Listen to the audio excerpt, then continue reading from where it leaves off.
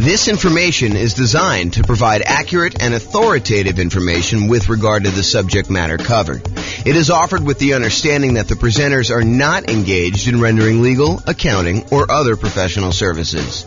If legal advice or other expert advice is required, the services of a competent professional should be sought. Welcome to the Killing Real Estate Investing and Real Estate Financial Planning podcast. Learn all about investing in real estate in Killeen, Texas, with a combination of real estate financial planning and modeling with numbers specific to Killeen, plus syndicated, more generalized recordings of live and pre-recorded real estate investing classes, not all of them specific to Killeen. Be sure to stay tuned after the podcast for a message from our sponsors. Well, good morning and welcome everyone. I am James Orr, and this is the first live webinar I think I've done in a little bit of time, and it's the first morning webinar I've done in probably forever.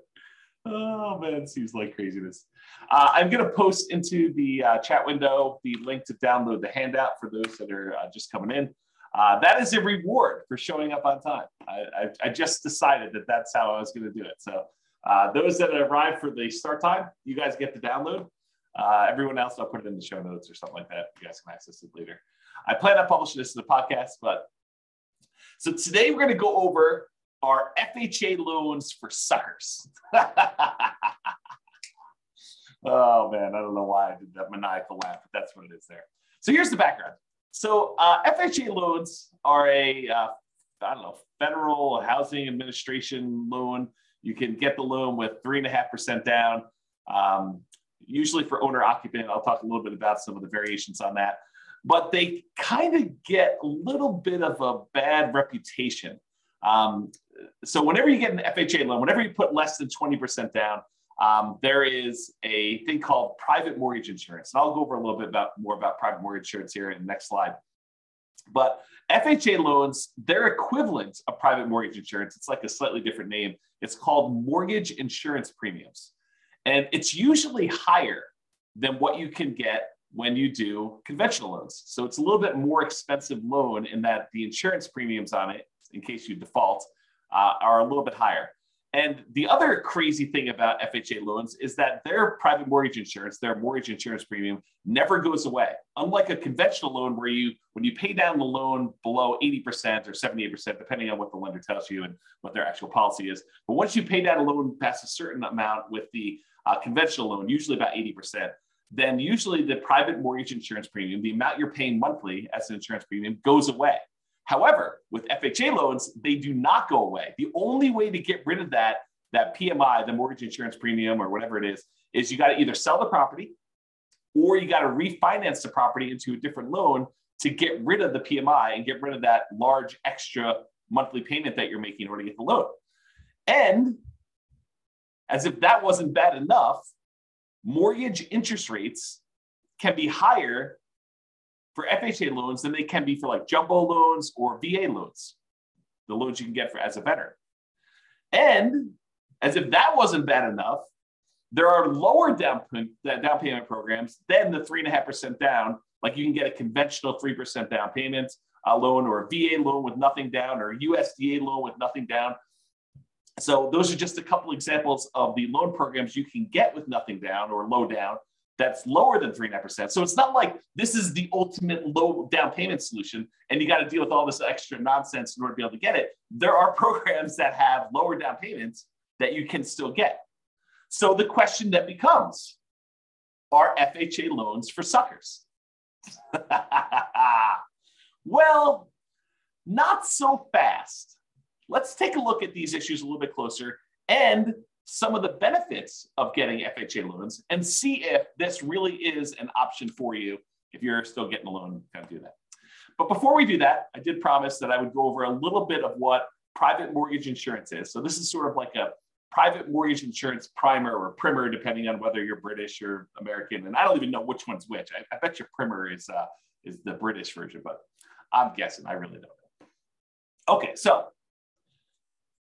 since a hefty part of the discussion we're going to have about FHA loans involves private mortgage insurance, AKA PMI. It's often abbreviated PMI. I'm going to give you a brief introduction about like what it is here. Now, I've taught an entire 2-hour class where I dive deep into what private mortgage insurance is. And I'll probably do another class or 2 or 3 on PMI in the future. But I will put a link to the full 2-hour PMI class in the show notes so you guys can kind of access that.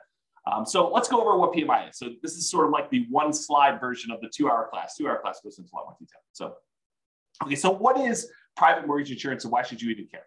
So private mortgage insurance is insurance that you pay for, you as the buyer, you as the person getting the loan, that benefits the lender to protect them in case you default. So the basic idea is this. The lender says, hey, look, I would really like to give you a loan, and I really want you to put 20% down. And you say, thank you very much, but I don't have 20% down. Or thank you very much, but I'm not really interested in putting 20% down. So they say, okay, I'll tell you what we're going to do.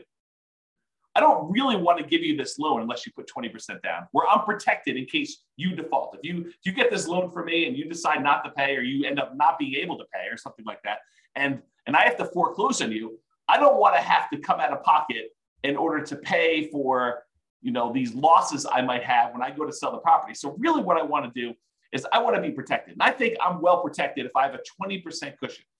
If you put 20% down, I could sell the property, get out of it, probably with a little bit of profit maybe, or maybe just break even when I factor in all the time it's going to take of you not making payments for whatever time it is, and foreclosing on you and hiring attorneys and maybe having to go in there and fix up the property and holding the property and all that other nonsense. I feel pretty well protected if you put 20% down. But you tell me you don't want to put 20% down. So I'll tell you what I'm going to do.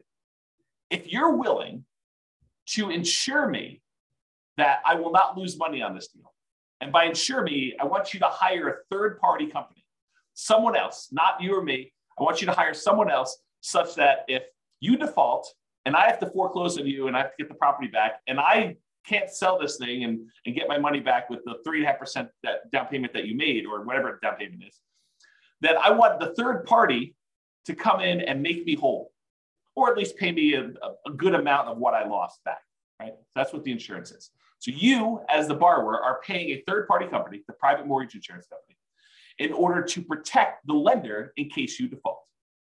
Now, this can often be paid upfront.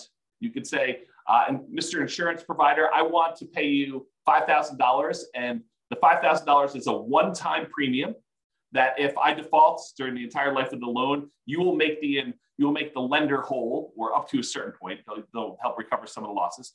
Or Mr. Insurance Company, I want to pay you monthly until maybe some point in the future where there's enough equity where there's no reason to pay you anymore. So maybe it's a monthly payment for, 5 years, 10 years, however long it takes you to get below 80% loan to value or 78% loan to value or something like that.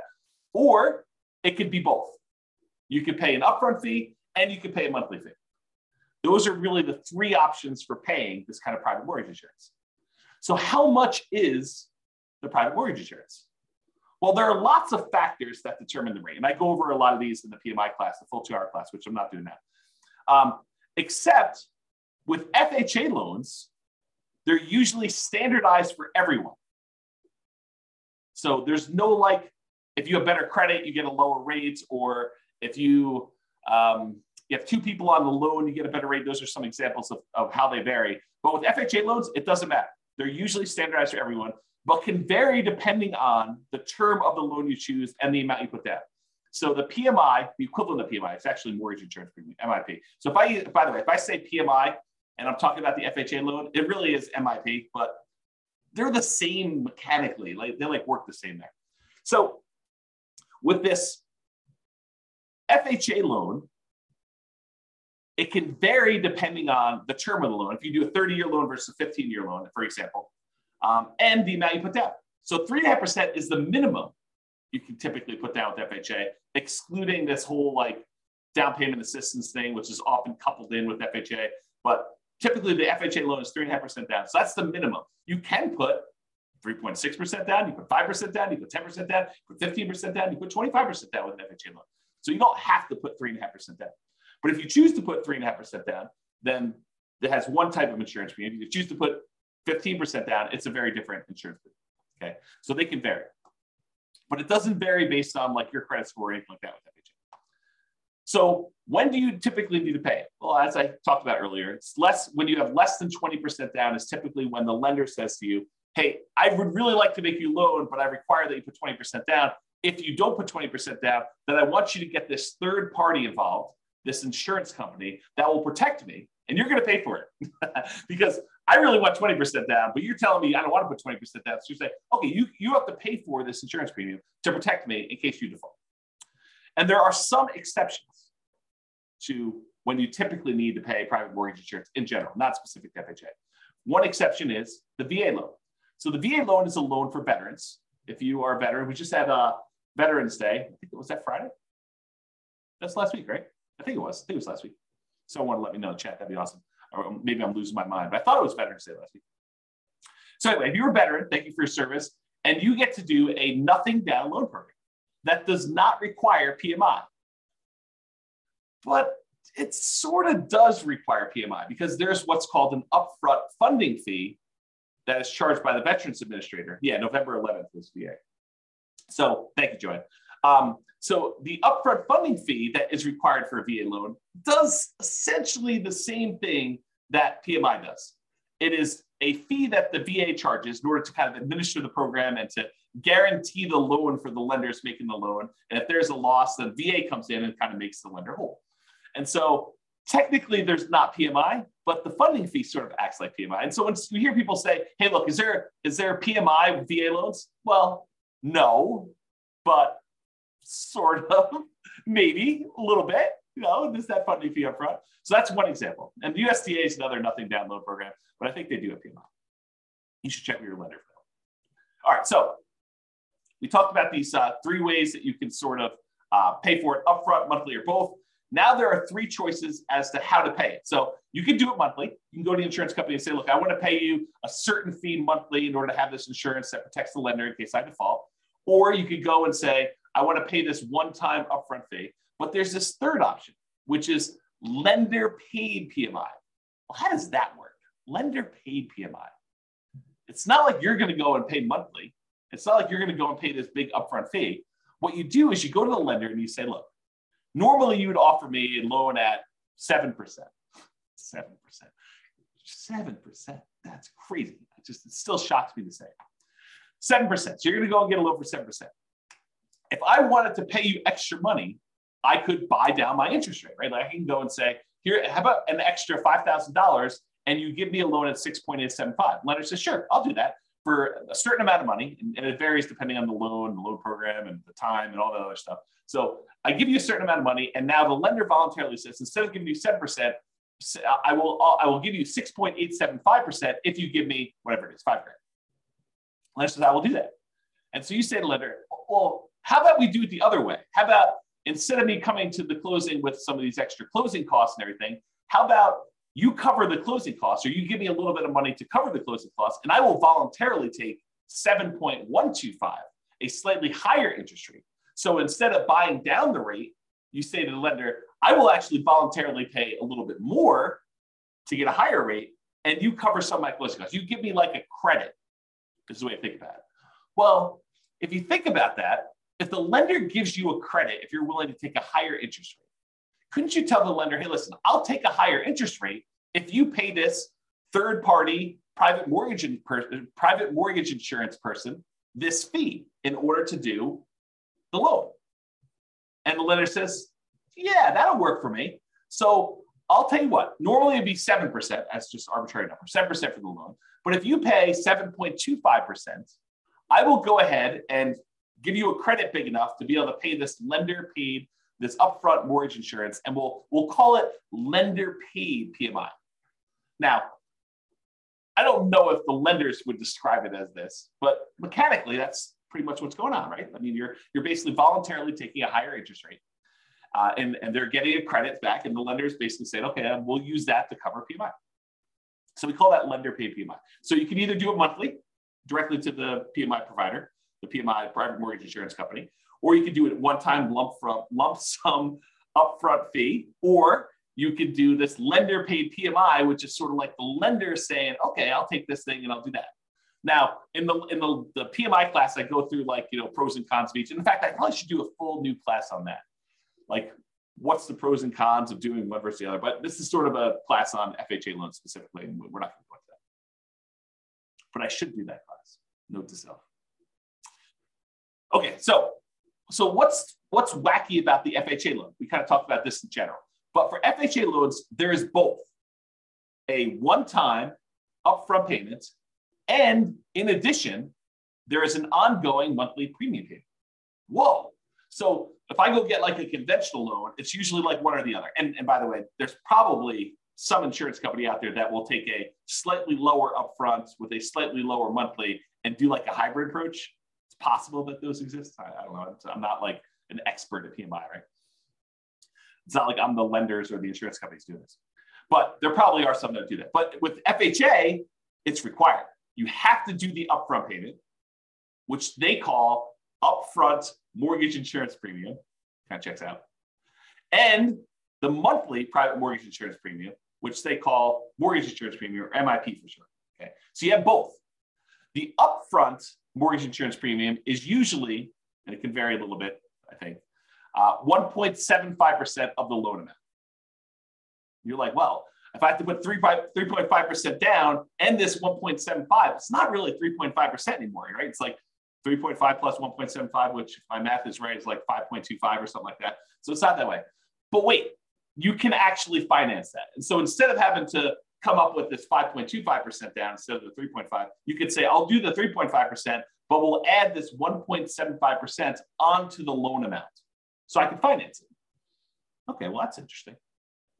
It's bad in some ways that I got paid this upfront fee, and it's not the lowest fee I've ever seen, right? It's not super, super cheap to do this. And I can finance it. Okay. And the monthly part of this payment, because you have to do both with FHA, the monthly part is usually 0.85% of the loan balance. 0.85% of the loan balance. So it's almost like getting, a 0.85% higher interest rate. So if you were getting a 7% loan, when you factor in what the PMI part of it would be, it's almost like getting a 7.85% interest rate. Whoa, that's much higher than I would have expected. And realize this was 0.85 back when interest rates were 3. So before you were going from 3 to now almost 4% when you have 3.875 or 3.85, right? It increased by almost a third back then. Now it's like, well, you're at 7. It increases by 0.85, which is almost a 7. A little bit less of a percentage-wise increase, right? For those that like math. It can change if you do a 15-year loan or you put more than 3.5% down. So it doesn't have to be 0.85. And there's, go talk to your lender. They'll give you the details on exactly what it is at the time. But it's this idea that it's usually upfront and monthly for the FHA. So you're like, that kind of sucks. So our FHA loans kind of for suckers. I don't know. Let's see. Now, what I'm about to tell you are like some of the requirements for getting an FHA loan. And I'll tell you, beware. I'm not an expert on this. Your lender may come to you and say, yeah, that was true back in November of 2022, but not true today. So these things change over time. Don't rely on this thing and go to your lender and say, hey, James told me on a webinar that is this. You're going to do that. He told me that's what it is. You must obey what James said. If only I had that power. I don't have that power. So what I'm about to tell you might be different. Things change over time and from lender to lender. So, you may hear me tell you it's 0.85 or whatever it is. Those don't usually change, but the requirements might change because the lender may say, the underwriting requirement is this, but we're going to add an additional overlay, an additional requirement that we do on top of these. And so you may want to check this with different lenders. So always check with your lender to verify what I'm telling you. Just because one lender you talk to says it can't be done does not necessarily mean that it can't be done. They may not be able to do it, but another lender may be able to. Different lenders have different loan programs. Realize that. Not everyone is exactly the same. Different lenders look at things differently and may be willing to do something that all other lenders won't. I don't find these to be as true, but I do find it to happen occasionally where some lender will be like, oh yeah, we do that all the time. It's not a problem. And other lenders have been telling clients no. We will primarily be discussing what I believe most lenders will do. But as I said, some lenders have these overlays or internal policies that are more restrictive than what the loan program requires. For example, the FHA loan program may require a credit score of 640, but the lender may have an overlay that says they're not going to originate FHA loans unless the borrower has a credit score of 660. So they can voluntarily choose to do these overlays. And if you went to another lender, they may be willing to give originate the loan with a minimum of 640. So just realize that could happen. Okay. So let's talk about rates. How do FHA loan rates compare to some other loans, like the 30-year conforming loan or 30-year jumbo loan or 30-year VA loan? This chart goes back to November of 2021. It's put out by Black Knight. Where's the name of these guys? Black Knight Holdings Company, Black Knight Technologies. They're basically a mortgage company, a company that does stuff for mortgage lenders. They're kind of like a behind the scenes thing, and they aggregate a bunch of data. And so this shows you historical stuff. And the FHA loan is this blue line that's sort of in the middle most of the time.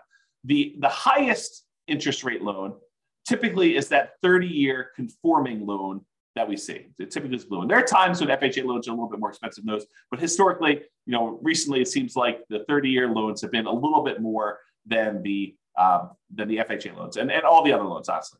The jumbo loan tends to be sort of toward the bottom. I can't quite tell the differences between those yellows, but I think those are typically the bottom ones. The FHA loan is this blue one, sort of in the middle here. And then the VA loan tends to be one of the cheaper loans you can get. So you can kind of see the differences in rates between all those. Now, I want to point out something to you. The FHA loan here, which they said the current rate is 6.875 as of the October numbers, which is the latest one they had. So they said the rates for 30-year FHA was 6.85. That does not include that 0.85% mortgage insurance premium. So this conforming loan, assuming you're putting 20% down, does not have a mortgage insurance premium. But the FHA loan would, and it's not shown on here. So realize the FHA loan is much higher than what these would be. So it doesn't take into account that PMI. Okay. So it might look like it's a lower rate than what you could get for a 30-year conforming, but when you add back in the PMI, it's not a lower. It's like a higher monthly payment. So like we're beating up on the FHA loan. We're saying, hey, look, this might not be that great. And then we're going to talk about why you might still want to do it. So mortgage insurance. I'm going to show you an email I received from a credit union local to where I live. It doesn't matter. You can go find your own local credit union. This is not, I'm not offering you this rate. It's not like, oh, James told me I could get this rate. No, that's not what I'm telling you. So you need to go contact your own lender. Rates can vary over time, even throughout the day. Like, some lenders say, oh, in the morning, the rates were this, the afternoon, they're this, they change hour to hour. Based on the loan product, so if we talk about different loans, whatever it is, your credit score, although FHA rates don't typically vary based on credit score. That's a plus for FHA, right? Unless you got good credit, then it's not a plus because you're sort of getting lumped in with everybody in this mix. If you have really good credit, then you're sort of being penalized because the rates don't vary with credit score. But if you've got a bad credit score, you're like, oh, this is pretty good. I'm kind of winning here in a little way. And this does not usually include that monthly private mortgage insurance MIP premium. So back when this happened, November 18th, I guess it was yesterday, the FHA loan, again, I'm not offering you this, the FHA loan rate was 6.25 for a 30-year fixed FHA loan. And that does not include mortgage insurance premium. So it's going to be over 7 with that. And then the 30-year fixed conventional loan was 6.625, which would be lower than what the FHA would be with PMI, but it's higher than what it is without PMI, if you think about it that way.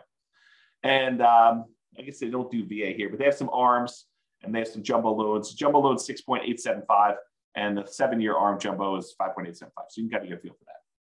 Okay, so I just want to give you a feel for what rates were. So how popular are these FHA loans? Is this like 1% of the population's getting them? Like no one's getting them, but we talk about them all the time? Or like 80% of the market's getting them? Like what's going on? And so this shows you, same company, Black Knight, put out this or Originations Market Monitor report. This is through October 2022. And it shows you what percentage of all the loans that all their companies are doing based on the type of loan. And so conforming, I'll just do this last one. You can go look at historically. These do change a little bit over time. But historically, conforming right now is about 56.4%. So a little bit more than half of the loans are conforming loans, conventional type financing. 15.8% are non-conforming loans. 17% are FHA. So not quite a fifth, but a decent amount, like a significant enough amount that you could say, hey, this is pretty significant stuff. Only 10% of the loans right now are VA loans, and only 0.8%, less than 1% of loans are USDA. And the benefit of the USDA loan, it's another nothing down loan program. You got to buy in a rural area, although I think some people would be surprised what's considered rural. And you can look up if your area is rural on the USDA website. Just look up a USDA eligibility map, and it will allow you to type in addresses and find out if that property qualifies for USDA loans. And there's some income limitations. You can't make too much, can't make too little. The VA loan is a nothing down loan program, and you have to be a veteran. So if you're not a veteran, you can't get that nothing down loan program, but you can get a nothing down loan program with the USDA. Otherwise, you're probably looking at either 3% conventional, 3.5% FHA, 5% conventional or more type of thing. So USDA, very, very small percentage of the loans, less than 1%. VA is 10%. FHA, now 17, a little less than a fifth, all those loans there. So you get a feel for how big of a deal these are. One of the advantages, though, of these FHA loans is they are easier to qualify for. So conventional loans, the minimum down payment for the conventional loans as of right now, and these loan programs can change, but right now, 3% conventional loan. FHA is 3.5%, so more down payment for FHA than conventional. The minimum credit score to get a conventional loan is 620. With FHA, the minimum is 580, but you gotta have all the stars aligned and have a whole bunch of extra things in order to get that 580 credit score, right? Everything's got to be perfect. Otherwise, you're probably looking at 640 for the FHA.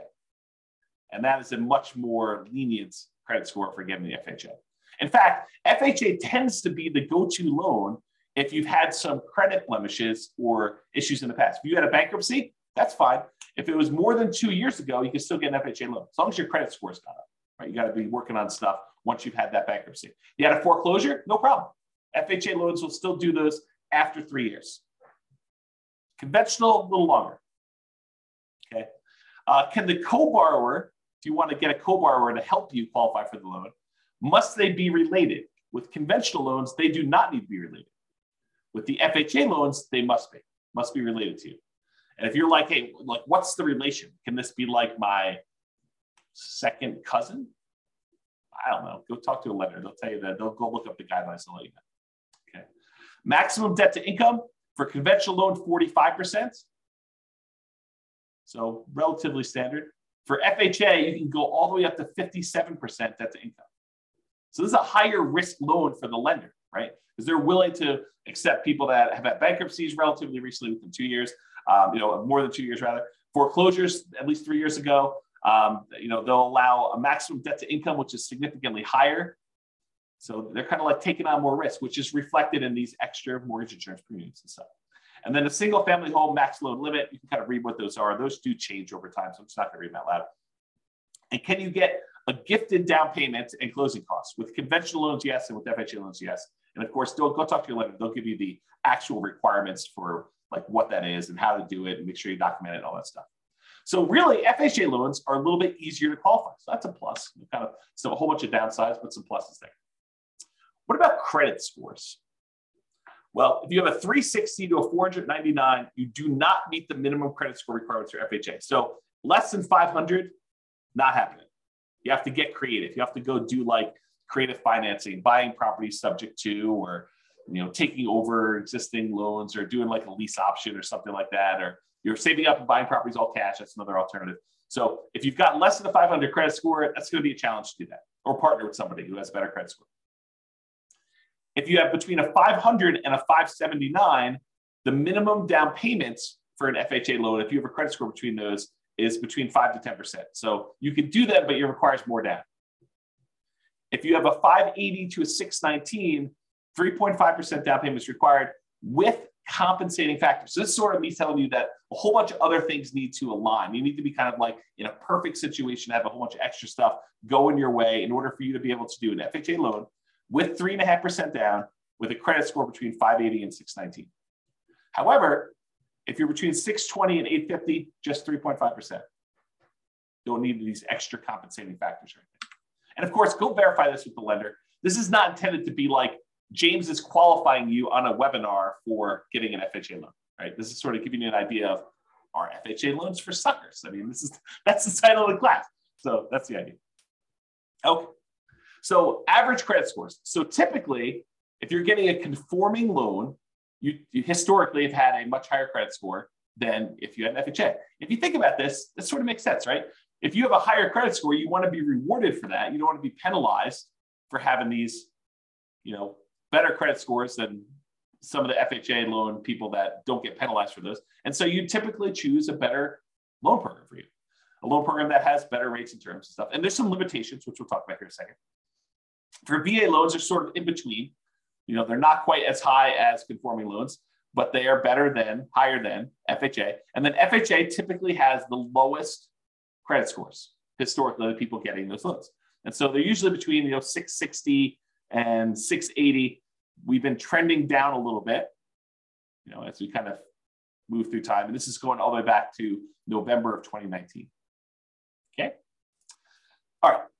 Here's one of the main reasons, in my opinion, why FHA loans become attractive, especially to investors.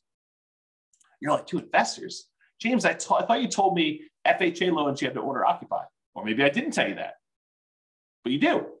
You can't use an FHA loan. You can't put 3.5% down and buy a property and not move in. But wait, you just said these would be good for investors. You're confusing me, James. What? I'm confusing myself. Oh my gosh. You're confusing me, James. You said you have to owner occupy, but how are they good for investors? Oh, this is pretty interesting things. So FHA loans are one of the loan programs that you could do with low down payment and buy multifamily properties. So you could buy a duplex, 2-unit property, a triplex, 3-unit property, or fourplex, 4-unit property with FHA loans with 3.5% down. So you can go buy a duplex, got to move into one of the units. That's the requirement. But you can go get an FHA loan, put 3.5% down, move into a duplex, move into a triplex, got to move into one of the 3 units for the triplex or one of the units for a fourplex. Okay. So that becomes super interesting because you can't do these 3% down conventional loans or 5% down conventional loans and buy a duplex, triplex, or fourplex. You can only buy single family homes with this. And if you're going to do a non-owner occupant, if you're going to buy it as an investment property, you most of the time need to do at least, well, there's some exceptions, but usually 20% down. There are some exceptional loans where you can do 15% down to buy a non-owner occupant investment property. But you got some PMI and the rates are higher and some stuff like that. So one of the advantages of using FHA loans is you could buy duplexes, triplexes, or fourplexes in addition to single family homes. So it doesn't have to be duplex, triplex, fourplex. You can do single family homes, and then you can also buy duplexes, triplexes, or fourplexes, which is similar, by the way, to VA loans. VA loans, you can also buy a single family home, condo, townhome, detached house. Plus, with a VA loan, you could also, with nothing down, buy a duplex, a triplex, or a fourplex. Again, for the VA loan, though, you have to be a veteran. FHA, you do not. So with FHA loans, you don't have to be a veteran. You have 3.5% down. You have those credit score and the other qualifications. You could do these types of loans. And you could use the income from these properties to help qualify you for the purchase. With some exceptions. So talk to your lender. It's not like it's universally true. So as of the time of creating this presentation, there's not a conventional loan option that allows you to buy a duplex, triplex, or fourplex as an owner occupant for less than 15% down. And there's only one for a duplex for 15%. So if you have 15%, you can buy a duplex and owner occupy one of the units, but that's the best, lowest down payment you can do if you're doing conventional. But that's one of the reasons why this FHA one's so interesting. So to buy a triplex or a fourplex as an owner occupant, where you move into one of the units with conventional financing, you're looking at 20% down payment. To buy a duplex, triplex, or fourplex as an investment where you don't move into one of the units, it's 25% down, unless you're doing FHA. FHA allows you to move in and do 3.5% down. It won't allow you to do any where you do not move in. So FHA is not a loan product for you doing non-owner occupant financing. But what if you're buying these single family homes, right? Remember we talked about FHA loans? Like, hey, I want to do this FHA loan. I want to buy a single family home. Can you buy a single family home and use it as an investment? Well, you got to live there for at least a year. And this becomes that nomad strategy where you buy a property, you move in, you get owner occupant financing, you get owner occupant down payments, you move in, you live there for a year. Then after a year, you can move out, keep that past property as a rental, convert it to a rental property, and buy your next property. And then you can repeat this process. You could buy another property to move into, live there for a year, and then convert it to a rental. So you could, let's say you had 20% down. You could buy 4 properties with 5% down by doing this each one for a year over 4 years. Right? Put 5% down, move in, live there for a year, convert that one to a rental, buy the next one 5% down, live there for a year, convert it to a rental. So over the course of 4 years, you could then buy 4 properties. Let's do that. All right. I've digressed enough. So being able to buy a duplex, triplex, or fourplex as an owner occupant with as little as 3.5%, that's amazing. So maybe not so much loan for suckers, right?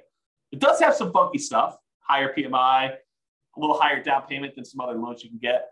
But, it does allow you this kind of magical thing with these multifamily properties. Maybe it's not a sucker's loan. Interesting. Interesting, right? However, PMI lasts forever. If you get that conventional loan, not an FHA loan, the conventional loans, and you put less than 20% down, you'd be required to pay that private mortgage insurance until you got 20% equity. You contact the lender, you ask them to drop it off. A lot of times they'll do that. Sometimes you have to pay for an appraisal. However, that's not the case with FHA loans. If you do an FHA loan 3.5% down, the monthly mortgage insurance premium, MIP, never goes away. Even when you pay down the loan, you're about to make your last payment. You owe $2,000 left on the loan. That's the end of it. You have like 99% equity. You're still making a mortgage insurance premium at that point, protecting the lender in case you default. You'd be silly to default. You own whatever it is, $400,000 property, you owe $2,000 on it. Are you going to default? Man, I hope not.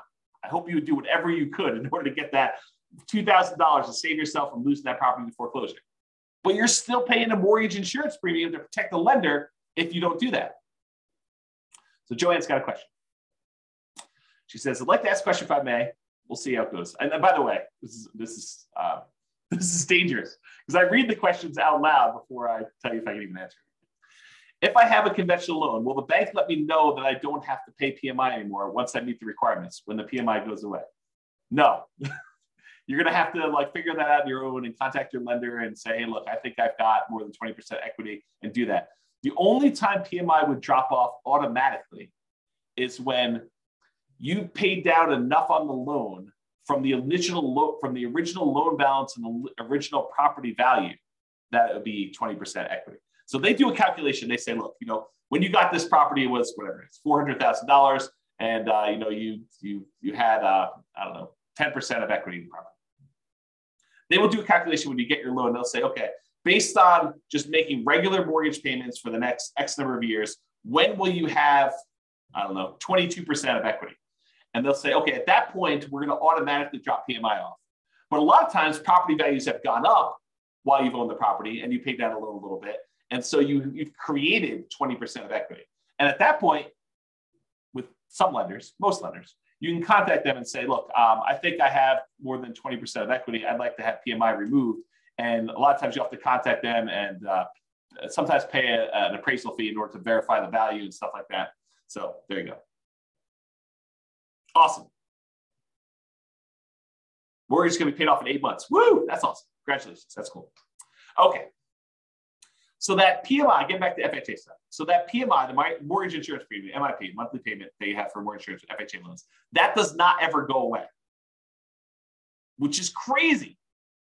So how do you get rid of it? You got to sell the property. Probably don't want to do it. Well, maybe you do. Probably should do a class on that. Probably should do a class on when to sell a property, do some calculations of what return you're getting. Yeah, I got to do a class on that. Anyway, so you get to the point, though, you got to either sell the property to get rid of it, or you got to refinance and get into a different loan that no longer has PMI.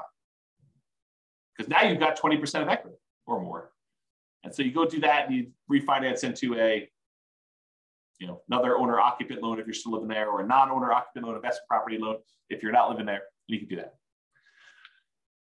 If you happen to do an FHA loan where instead of putting 3.5% down, you put more than 10% down, the mortgage insurance premium does go away after 11 years.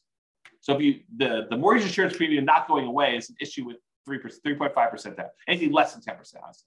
If you put more than 10% down, then MIP does go away after 11 years. So something to consider.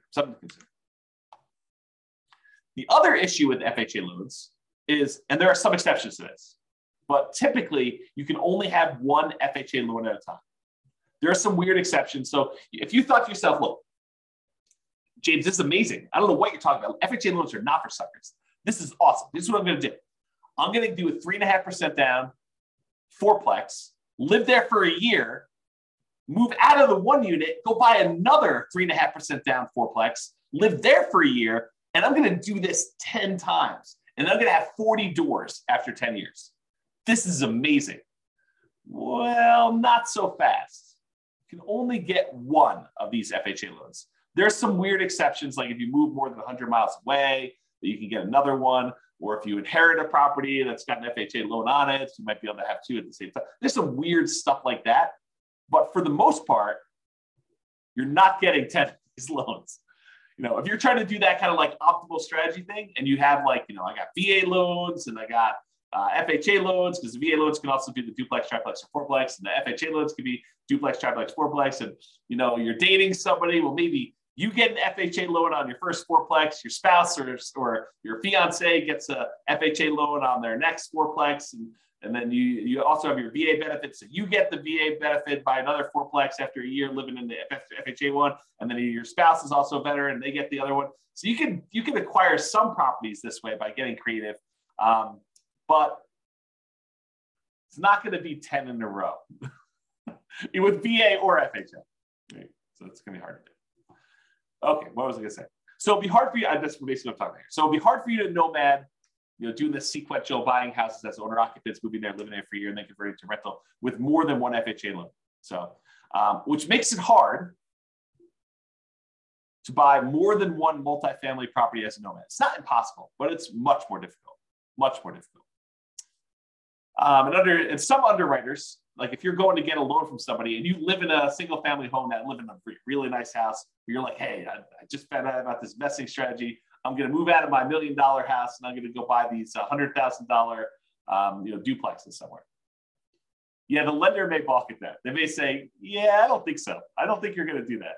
And they may give you some pushback. The underwriter may say, we don't believe you that you're going to go move into this property. And they may say, we're not willing to do that loan. So realize that if you live in a single family home, the underwriter, the person who kind of underwrites the loan, may give you some pushback over you trying to buy a duplex, triplex, or fourplex in general, not specifically to an FHA loan. So just realize that that's potentially problematic.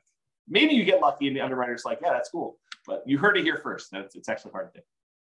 Okay. I probably do need to do a whole class on this, but I'll give you the short version. All right, so imagine for a minute that you live in a market where cash flow sucks. There's basically no cash flow on any property. It covers itself, but it's zero, like zero positive cash flow. It covers all the expenses and maintenance and property management, all the other stuff you're doing there, your mortgage payment, but there's no extra cash flow for you. So you have no cash flow on this property. And let's further assume that the property does not go up in value. You buy a $100,000, $400,000, $1 million property, and guess what? 30 years from now, it's worth exactly the same. Still worth $100,000, $500,000, $1 million, whatever I said. It's the same price property. So you have no appreciation, you have no cash flow, and I'll even say the tax benefits you get and cash flow net out to zero. So you got some tax benefits from owning this property as a rental. Let's just assume that and cash flow are a wash, like zero. You're not making any benefit from that. So you get no appreciation, no cash flow, no tax benefits, but you do get the paying down on the loan. So you're making ground. You put up whatever it is, 3.5% down payment on the property, And at the end of 30 years, the property is paid off. So you went from a 3.5% down payment to now you own 100% of this property. Even though the property didn't go up in value, you now own this without a loan. So you made some ground on your investment. Your investment, the 3.5% they put down, whatever it was, let's call it $15,000. $15,000 you put down is 3.5% down payment. That now is worth $300,000 at the end of 30 years. So your $15,000 grew to be a $300,000 paid off property, even though the property value didn't go up and you made no cash flow on it. And honestly, after the property is paid off, you probably have cash flow at that point. But let's assume there's no cash flow over the entire period they own it. What's the return you're getting by putting that 3.5% down and then having a paid off property at the end, even though the property didn't go up in value? Well, it turns out that return is 11.823%. So you got an 11.823% return, compounding annual growth return on your money for that entire 30-year period. Well, that's interesting. What kind of returns might you get in the stock market? I don't know. 5, 6, 7, 8, 9, 10, 11, 12, depending on who you believe and what numbers you believe and how that all works out. And that's not guaranteed, right? That's fluctuating. You don't really know what the return is. I mean, a lot of us have seen our stock market accounts kind of go down the last, couple of years. So you have this variable rate return, but which might be, probably 8%, give or take. I mean, I don't really know what it is. But now I tell you, look, you put 3.5% down this loan, and I'm assuming property values don't go up at all. You got no cash flow. You got no tax benefits. This is just paying down the debt on the property. You get 11.8% return by getting this FHA loan. Well, that doesn't seem like a sucker's deal. You're getting 11, almost 12% return on your money by doing this FHA loan, by having a paid off property. Well, that's pretty cool. What if you put 5% down? You did a conventional loan. You put 5% of the property value down, and at the end of 30 years, you have a paid off property. That's 10.5% return. So FHA loan, because you put less down and you still have the same paid off property at the end, the same value of the property at the end that's paid off, it's a little bit better return. So 10.5% if you put 5% down. If you put 20% down, it's only a 5.511% return, about 5.5%. And if you put 25% down, it's about 4.7. So the more you put down, the lower your return is on that down payment as it grows through a paid off property. So an FHA loan with a relatively low amount down is 11.8%. When did an 11.8% return on your money become a bad deal? When did that happen? I didn't get the memo. If you only put 3% down, you got a conventional loan with 3% down, that's 12.399. So if you really factor in that you probably have some appreciation, property values probably went up over 30 years. It's my guess. It could be that you don't have property values go up, but they probably did. And you probably had some tax benefits for 27.5 years. If you're renting out the property, you get that depreciation benefit.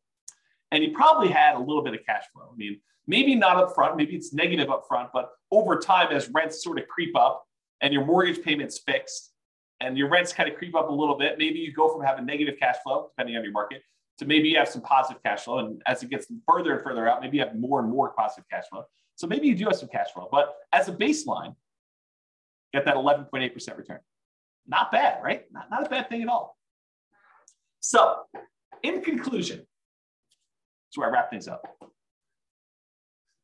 Here are some of the downsides to doing FHA loans. They have higher private mortgage insurance. It's typically higher than what you can get if you got conventional loans. There are lower than 3.5% down payment options available with other loan products. There's like nothing down USDA, nothing down VA, 3% down conventional. There's probably some other local loan products you have. So there are lower down payment products available. So it's not the lowest down payment loan product. They have both the upfront mortgage insurance premium and that ongoing monthly mortgage insurance premium. And you don't get any benefit for having higher credit scores that will lower your PMI. So in those ways, it's kind of sucky, right? You got upfront, you got monthly, and it doesn't go away. And I didn't say it doesn't go away, but your credit score doesn't impact it. It's not like it gets better if you got better credit. And that private mortgage insurance lasts for the life of the loan, doesn't go away once you get to 20% equity. And sometimes there's a higher, what I call effective interest rate. We take the interest rate and you add in that monthly PMI. It's higher in most cases, I would say. And you can typically only have one FHA loan at a time. There's some exceptions, but typically you can only have one. And to top that all off, you have to move into the property. Even if you're buying a duplex, triplex, or fourplex, you got to move in. So those are kind of the downsides, the cons of getting FHA financing. But what are the pros? Well, you can buy multifamily properties, duplexes, triplex, fourplex. You also buy single family homes, but you can buy those with 3.5% down. Well, that's pretty good. Being able to buy a investment property, duplex, triplex, or fourplex with 3.5% down, maybe over time, the income from the other 3 units, if you buy a fourplex, can help offset or completely eliminate the amount you're paying yourself. That'd be ideal. I think this is a huge plus for like nomads who are buying that property, moving in for a year, and then buying the next one, or house hackers who are kind of like renting out part of their property. You can get these FHA loans with lower credit scores than conventional. You can have higher debt to income. So if you've got a high debt to income ratio, these will allow you to qualify for these. It's also easier to get with a recent bankruptcy or foreclosure. I think it's 2 years for bankruptcy and 3 years for foreclosure. It has to be that long away from when you did it. And this is often the loan combined with down payment assistance programs. So a lot of times if you have down payment assistance in your local market, they're combined with FHA loans in order to do this. So for those reasons, there's some pros. So I don't know. What do you think? The question is, are FHA loans for suckers? Definitely has some downsides, definitely has some upsides. What do y'all think? Anyone want to participate? Tell me what you think. Otherwise, that is the end of the presentation. No one wants to participate. Or people are typing real stuff.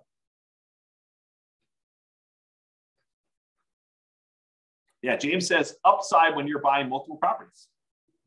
Yeah, could be. For acquiring the multifamily properties. Yeah, could be a little plus. And you can refinance out of the loan. Sure. Yep, you can go buy one, do that, then refinance out. The tricky part about refinancing out would be trying to qualify if you've moved into a single family home in between. But yeah, sure, you could do, if you wanted to like move into a fourplex, live there until you have enough equity to refinance out of the loan and then use your FHA benefit again in order to buy your next fourplex, sure, you do something like that. Yeah, Tony says in our marketplace, there's a limit on the FHA loan limit, and it's hard to buy a fourplex with that loan limit. Sure, absolutely true. And so you got to look at your market or be willing to buy, I don't know, lower priced, which sort of implies lower quality product. James says, I've seen exceptions, life-changing event or distance from current home. Yep, absolutely. And I think I mentioned this, that there are exceptions to being able to have more than one. Absolutely. Go talk to a lender about those. But I think for most people, you shouldn't plan on this, right? You shouldn't say, hey, my loan plan is to have 3 life-changing events. Maybe not plan that. Exactly. Laughing out loud. Exactly. But, if it happens, yeah, absolutely. It gives you an opportunity. You get transferred for your job and you're going to move into another city. Well, now you can start over and do another FHA loan there and keep the other one in the other market where you live or something like that. Yeah, if those things happen, great. If you're planning on those things happening, kind of weird. Helen says, can you get an FHA loan if you already have a house you bought cash or even if you have a mortgage? Yep, sure can. Sure can. You can get an FHA loan when you have another mortgage on something else or a few other things. Tony says, I was able to remove PMI on, I won't say the name of the neighborhood property, and I won't say the city, could be removed too, but there is a 2-year seasoning time frame. So he's talking about how he bought a property and we saw fantastic appreciation and a little bit of debt pay down during that time. And he almost very, very quickly had enough so that he could get rid of PMI. But they said, hey, look, there's a minimum amount of time you had to wait for this PMI. We won't remove it with less than 2 years. So I think that's what he's trying to say in those things. Joanne says, thank you for this webinar. I had no idea who you were. Listen to the podcast. Oh my gosh. I guess that's funny to me because I know myself. I'm like, I know who I am, but I guess other people don't know who I am. Oh boy, that's awesome. Well, I'm glad you're going to listen to the podcast, John. Thank you very much. I appreciate that. Just discovered us for the first time. That's great. Helen says, FHA possible if you have a business and not a job, so you only have rental income. Again, you want to talk to a lender But my understanding is if you have tax returns and you can prove that you can qualify for the loan, they will allow you to do it. But again, talk to the lender. And I would talk to you, if one lender tells you no, I would talk to like at least a couple more to make sure that they're not just, choosing not to do those loans and telling you that they can't do them when, another lender can. But I don't know. I'm not a lender. I don't know all the underwriting guidelines. They're available. They're posted online. It's a government-backed loan product. So you can go look it up if you want to. Or the easier route is pick up the phone and call a lender and say, hey, here's my situation. Can I get an FHA loan? And they'll do it for you. So. Cool. All right, guys. Well, I appreciate it. Hope you enjoyed the webinar. Hope you enjoyed this, our FHA Loans for Suckers. Insert maniacal laugh here. So that's all I got for you. I will talk to you all soon. Be on the lookout. I probably will do some more webinars. So I'll probably do some more of these in the future. Oh, Carlos, buddy. Good to see you. Yeah, you're welcome, Tony. It was amazing. That was great. You're welcome, James. Very good webinar. I appreciate that. Yeah. You are very welcome, Helen. Who said they don't know who you are? You're terrific. I appreciate that. That's really cool. Yeah, have a great Thanksgiving to all. I appreciate that. You're welcome, Ben. Have a good weekend to you as well. Good to see you all. I will talk to you all soon. Bye-bye for now. End of the webinar. With home prices up, mortgage interest rates up, and rents up, but not quite enough to counteract the higher prices and interest rates, cash flow on rental properties in Killeen is harder than ever. Book a call with the Real Estate Financial Planner to apply our proprietary 88 strategies to improve cash flow on your rentals. See the show notes for a link to schedule your call and improve your cash flow today. If you're a real estate agent, lender, or professional in Killeen that wants to help our real estate investor listeners, consider reaching out to learn about collaboration opportunities with this podcast. We'd love to add more value to our listeners by having you assist our investors buy, sell, and finance their real estate investments. See the show notes to schedule a call to discuss collaboration opportunities.